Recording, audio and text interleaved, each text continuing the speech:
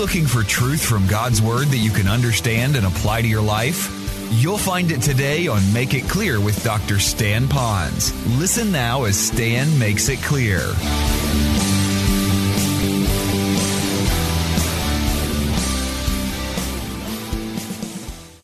They saw it as God. They were listening to God speak when the Word of God was read. But it says, but for what it really is, the Word of God. So now you have the Word of man, the Word of God. You have the wisdom of man, the wisdom of the world, wisdom of God, which also performs its work in you who believe. Now take your pen and underline the word in you. That the Word of God, when you receive it, it is now in you, and it now can perform. So if it's not in you, it can't perform. But now it has that phrase, and now you'll put parentheses around this one. Put parentheses around the phrase, who believe. Who believe. All right. Now I'd like to take a moment or two and speak to those of you who are on the outside looking into this message. And it's a message about reading the Bible and the value of all of that, and it's important to do all of that. But I would like to tell you that unless you trust Christ as your Savior, unless you become a blood-bought, born-again believer in Christ, blood-bought, Jesus' blood on the cross, died and rose again, and you're a genuine believer in Christ alone for your salvation, all that I'm telling you is still good, but you won't understand it. Like one person said, you're like a blind man in a dark room looking for a black cat that isn't there. You went into the room, I get it, but you're not going to find what we're talking about, this wisdom, because it won't perform in you unless you believe. So the whole hallmark of this message, if you say, where do I begin with all this stuff you're giving me, Stan? All right, the first thing you got to do is you've got to trust in Christ as Savior. Christ has got to live inside of you. When you trust Christ as Savior, as your Savior, in other words, you say to your works, my good works don't get me into heaven. Jesus died and He rose again. I'm a sinner in need of a Savior. I'm trusting in Him and Him alone. Now, Jesus comes in you. The Spirit of God comes in you. You have the fullness of God within you. In other words, you have all in you. Watch this now. This is cool. You have the source of the Bible in you. You have the interpreter of the Bible within you. You have the communicator of the Bible as He spoke through the prophets and the apostles and all of that, which would be the Spirit. You have all the Godhead within you. That doesn't make you God, but it gives you something that those who are outside of the faith in Jesus Christ don't have. That's why when you go off to a school, and the school is going to teach comparative religions by someone who really doesn't know Christ as Savior, man, can you only imagine the confusion you're going to get? It's like a Boy Scout trying to perform surgery. They might know a little bit of medicine and first aid, but they don't know how to do medicine. And that's why you need to trust Christ as your Savior. Now, that's the key. Now, what's number two? All right, let me give you another quote here. This one is so good, I have to give it to you. There's a guy by the name of Leroy Eims. It means probably nothing to most of you. Leroy Eims rose up through the ranks of a ministry called the Navigators. The Navigators were most famous for not just winning people to Christ, they were that, but they were also known for helping those new believers become a fully devoted follower of Christ. In other words, discipleship was the name of the game, okay? And to do that, in the heartbeat of the Navigators was Bible study, Bible memorization, Bible meditation. In other words, the whole Navigator says if you want to reach people, you've got to disciple people. In doing so, you've got to know the book. And now, the guy who was a part of that then became the leader of all of that. His name is Leroy Eims. And in a book, here's what he wrote. It is stellar. Listen to this.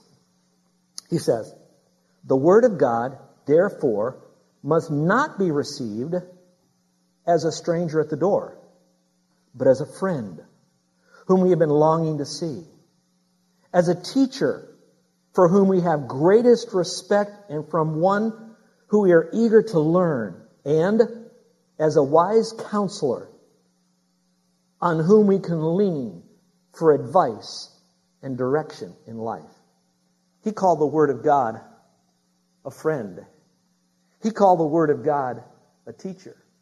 He called the Word of God a wise counselor. This new year, perhaps the first step after trusting Christ is to clear your calendar, to prioritize getting into His book, the Bible. So number one, we must receive the Word into our life. Read it. Number 2, I must saturate my mind with Scripture. I must saturate my mind with Scripture. I must saturate. I like that word, saturate my mind with Scripture. You don't sprinkle it on you. It's not a mist. It's not drizzle. You didn't just get wet. We're saturated. That means no fire will burn on that saturated log. It is so filled with Scripture. Now the verse says this. It says, and treasure my commandments within you. You got your pens ready? Circle the word treasure. What does it mean to treasure something? It means to hide it or to store it up. In other words, when I treasure it, I hide it. It's something that's very important. I don't want to lose it. I don't want to break it. I don't want someone to steal it. I have it treasured. I won't ask you to do this, but I'm tempted to. I'm tempted to ask you to raise your hand, but don't do it. But how many of you have a safe in your home? A little fireproof safe. How many of you have a gun safe? Well, why do you do that? Why'd you spend money on that? Oh, I know why. It's because you keep your trash in the safe, right? No, your valuables. If the house burns, at least they'll be saved. If someone comes in, they won't shoot you with your own gun. It's locked up. And so as much as we take our valuables, we sometimes value things of this life so much that we buy safe or put them in safe deposit boxes, and the list goes on. But how many of us will treasure the Word of God to make sure that it's deep within our heart? And when you treasure it, not like a safe at home, but the treasure is in our heart. That means the treasure goes with us wherever our heart goes. So I need to saturate my mind with Scripture. So in your margin, put the word memorize there. Put the word memorize. Your word have I treasured in my heart, that I might not sin against you. Number 3, I must listen attentively to what God has to say in Scripture. I must listen attentively. I must listen attentively to what God has to say in Scripture. Look at the verse. Verse 2. It says, make your ear attentive to wisdom. I think our ear is attentive, probably to a lot more than we think. But in this verse it says, make your ear attentive to what, everyone? Wisdom.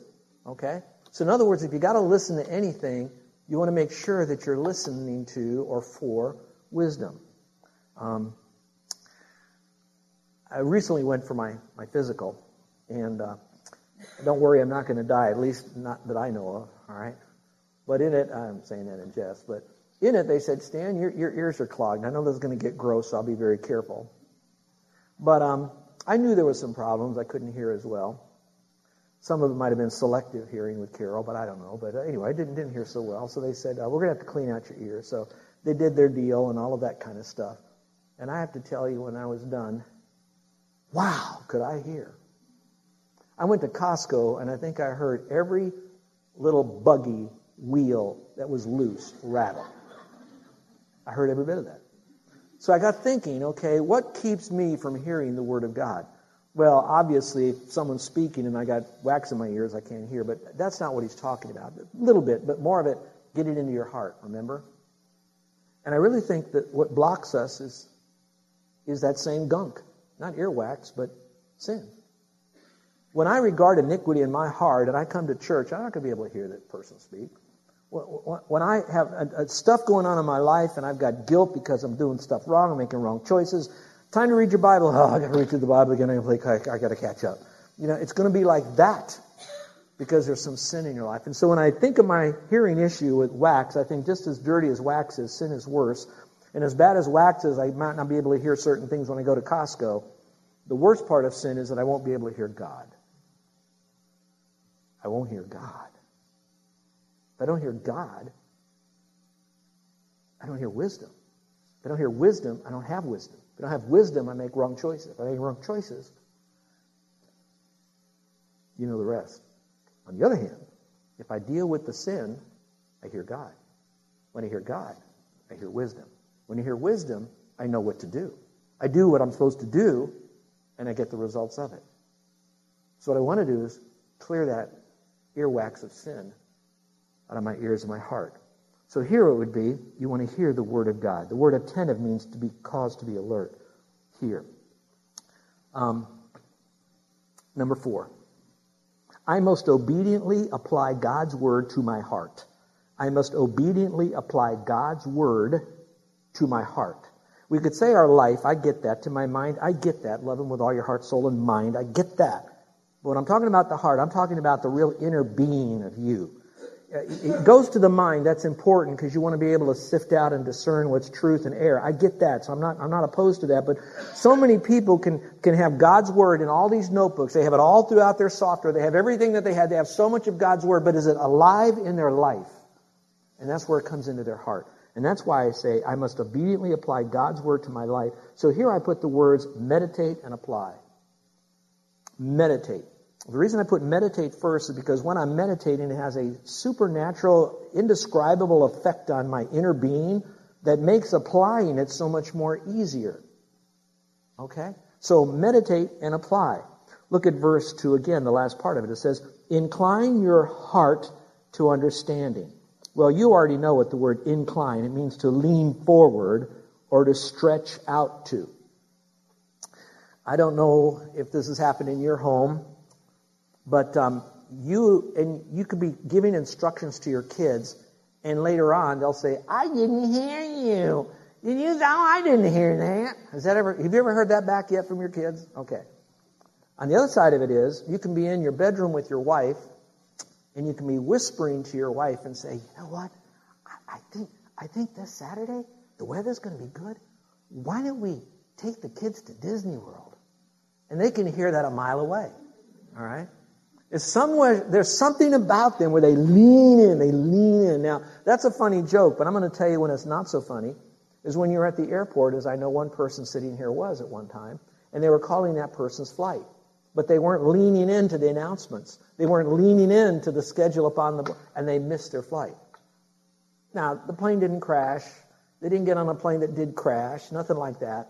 But it did complicate their life. Why? Because they didn't lean into the important information that was given. So when we lean into God's Word, we incline our heart to God's Word, we're saying, Lord, we want to hear you. We want to focus on you. We want to cancel out clutter, noisy clutter, so we can hear you. So we obediently apply God's Word to our life. Now, there are 2 keys to help us. If I really want to lean into His Word, I need to realize my need, that I really need God's truth. I really need God's truth. I really need God's wisdom. I really, really, really, really need it. I know this message is going long, and I promise to get you out before you go to work tomorrow. All right.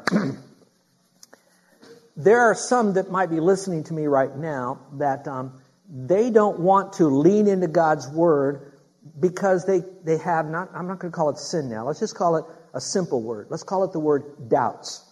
I don't know, how did Cain get his wife? And did Adam have a belly button, because he didn't have a mother? And I don't know how did that, And so they have a lot of doubts about the Bible. And so when they have doubts, I call those doubts mosquitoes. It's like when you go camping, and while you're out there camping, you have a couple of these mosquitoes. And you kind of shoo them away, but you live with it. But after a while, if you have a lot of mosquitoes, a lot of people, what they do is they say, there's just so many mosquitoes, I don't want to be here. And there's only a few, but they're just this one, there's so many of them. So what do? They run away from the joy of camping outside, and they hide in their little musty tent somewhere because the mosquitoes are out there. So they sit in a tent that wasn't made by God instead of being outside that was made by God because of those little mosquitoes. On the other hand, what you can do when you're out there, you're not going to let those little suckers destroy your joy out there in the forest. So what are you going to do? You're going to slap them. In other words, you're going to eliminate them. So you can still enjoy what you want to do. You don't want to run from them or hide from them. So having doubts is not wrong. Having doubts and not trying to resolve those doubts and get answers to those questions, that's what's wrong. And probably that's what's keeping you from plunging full force into God's Word. So if you have a doubt, no problem. You know what the Bible says about this? How do you relieve those doubts? Well, call Pastor Nathan, 2 to 4 in the morning. He's usually home. And he'll give you the answer to those. A little joking on that. But nonetheless, go on a mission. Go on a crusade to get those doubts answered. Now here's why. When you have doubts, it's going to give you more faith. More faith is going to help you to obey. When you have all that going for you, guess what? It makes you more usable for God, so you can now help others that have doubts. Isn't that cool? All right. We have to have this need. Here's something else. We have to realize who meets the need, and it's going to be the Lord in our life. And we know that. He's the almighty, all-knowing God. He loves you. He knows that you have to make a decision for your life, and it's coming before you, and you need wisdom. So he says, aha, I brought that before you. Are you paying attention? I have the wisdom over here. I'm going to give you that wisdom so that you can make the right decision. But you have to partner with me on this. And who wouldn't want to partner with Almighty God? Who meets my need? Here's number 5. I must persist in asking God for discernment. 4 is simply just living the book. We want to make sure that we do that, applying it to our life, meditate, apply. But 5 is, I must persist in asking God for discernment. Look what it says now in verse 3. It says this, for if you cry for discernment, remember that word I used a moment ago? The church today seems to be missing a lot of that. If you cry for discernment, you lift up your voice for understanding. And we'll talk to you about what you get out of that in a few moments. But right now, the emphasis is on if you cry and if you lift your voice for discernment and understanding. So in your margin, you're going to write the word prayer. You're going to write the word prayer. Now, different people have different personalities when they're faced with a crisis upon which they have to make a decision. Some are the type of personalities that they just make a decision. Boom. It's kind of like a ready, shoot, aim later. Okay? Do you know people like that? Okay? Stay with me on this. This will help you. Then there are those that'll just kind of wait and wait and wait and wait and wait and wait and wait and wait. And the problem only gets worse and worse and worse and worse and worse and worse and worse when God says that you have perfect wisdom at the perfect time when you cry unto me for discernment and understanding. Now again, I'm going to appeal to you parents. I don't know what kind of kid you have. I'm not in your home 24/7, but you might have one of those kids that whine a lot. Do you have a whiner in your house? You know how these kids really whine. And after a while, you get fed up with it. Quit whining. You're going to put you in your room. Quit whining. And then a couple days later, that same kid goes, you change and you run right there because you found out that your son or daughter, as little as they are, slammed the door of the car into their finger. And it's mashed and blood squirting everywhere. Now, why am I saying that? This word cry is like, I cry unto my heavenly Father, and He's now hearing me. I'm crying because I'm desperate and in need for wisdom to make a decision in my life about something. I'm crying unto Him. Do you think God's going to say, you little whiner? No. He's going to be right there to help you. You cry out for and lifting your voice for understanding. He says, that's the very thing. You know what you're telling me when you do that? You're telling me that you're going to me and not someone else. You're telling me that I'm the guy who can help you. You're telling me that you know that by me helping you with this, by giving you discernment, that you and I are going to be much closer together. You're telling me that I'm the need meter. You're telling me you can't do it yourself. God loves that. God loves that. So, persist in asking Him. All right? Prayer. Number 6. It says, I must diligently study God's Word. I must diligently study God's Word. I must diligently study God's Word. So you know what the study God's Word. Here it says, if you seek her wisdom as silver and search for her as for hidden treasures, you're going to find something here in just a moment. But now watch carefully. If you have your Bibles open, you'll be able to draw this. You want to put a number 1 by the end of verse 3 that says, cry or your voice. That's the prayer. You're going to put a number 2 by if you seek her. So in other words, before you seek for the wisdom, cry to God. So your prayer comes before your asking. Prayer comes before your study. So when you open your Bible and you want wisdom, you're going to say, Lord, help, give me wisdom and understanding. So now He says He'll do it. Now watch this, watch this, watch this. In your prayer to Him, how can you really pray when you bring all this garbage in your life, you're keeping iniquity in your heart, and yet you want God to give you wisdom? You know that's not going to work. So part of that prayer is a prayer of confession, cleaning your life out, cleaning your ears out, getting ready now to receive from the Lord. So now you cry unto Him, and then He says, if you seek me now, you will find this. So this is a beautiful thing that you have in your life. If you do the prayer part first, and then He gives you the answer. Now, what's the difference between reading Scripture and studying the Bible? Usually when you study the Bible, you write things down, don't you? How precious that is. And I really love seeking her And I'll tell you, when you start studying the book and you start finding the truth, as soon as you find one, you get so excited. Carol and I are now on our honeymoon. Been married a week, and we go to North Carolina. And as we're in North Carolina, you want to be a good husband, so you'll do things you don't normally care to do. In fact, you do things your wife really cares to do.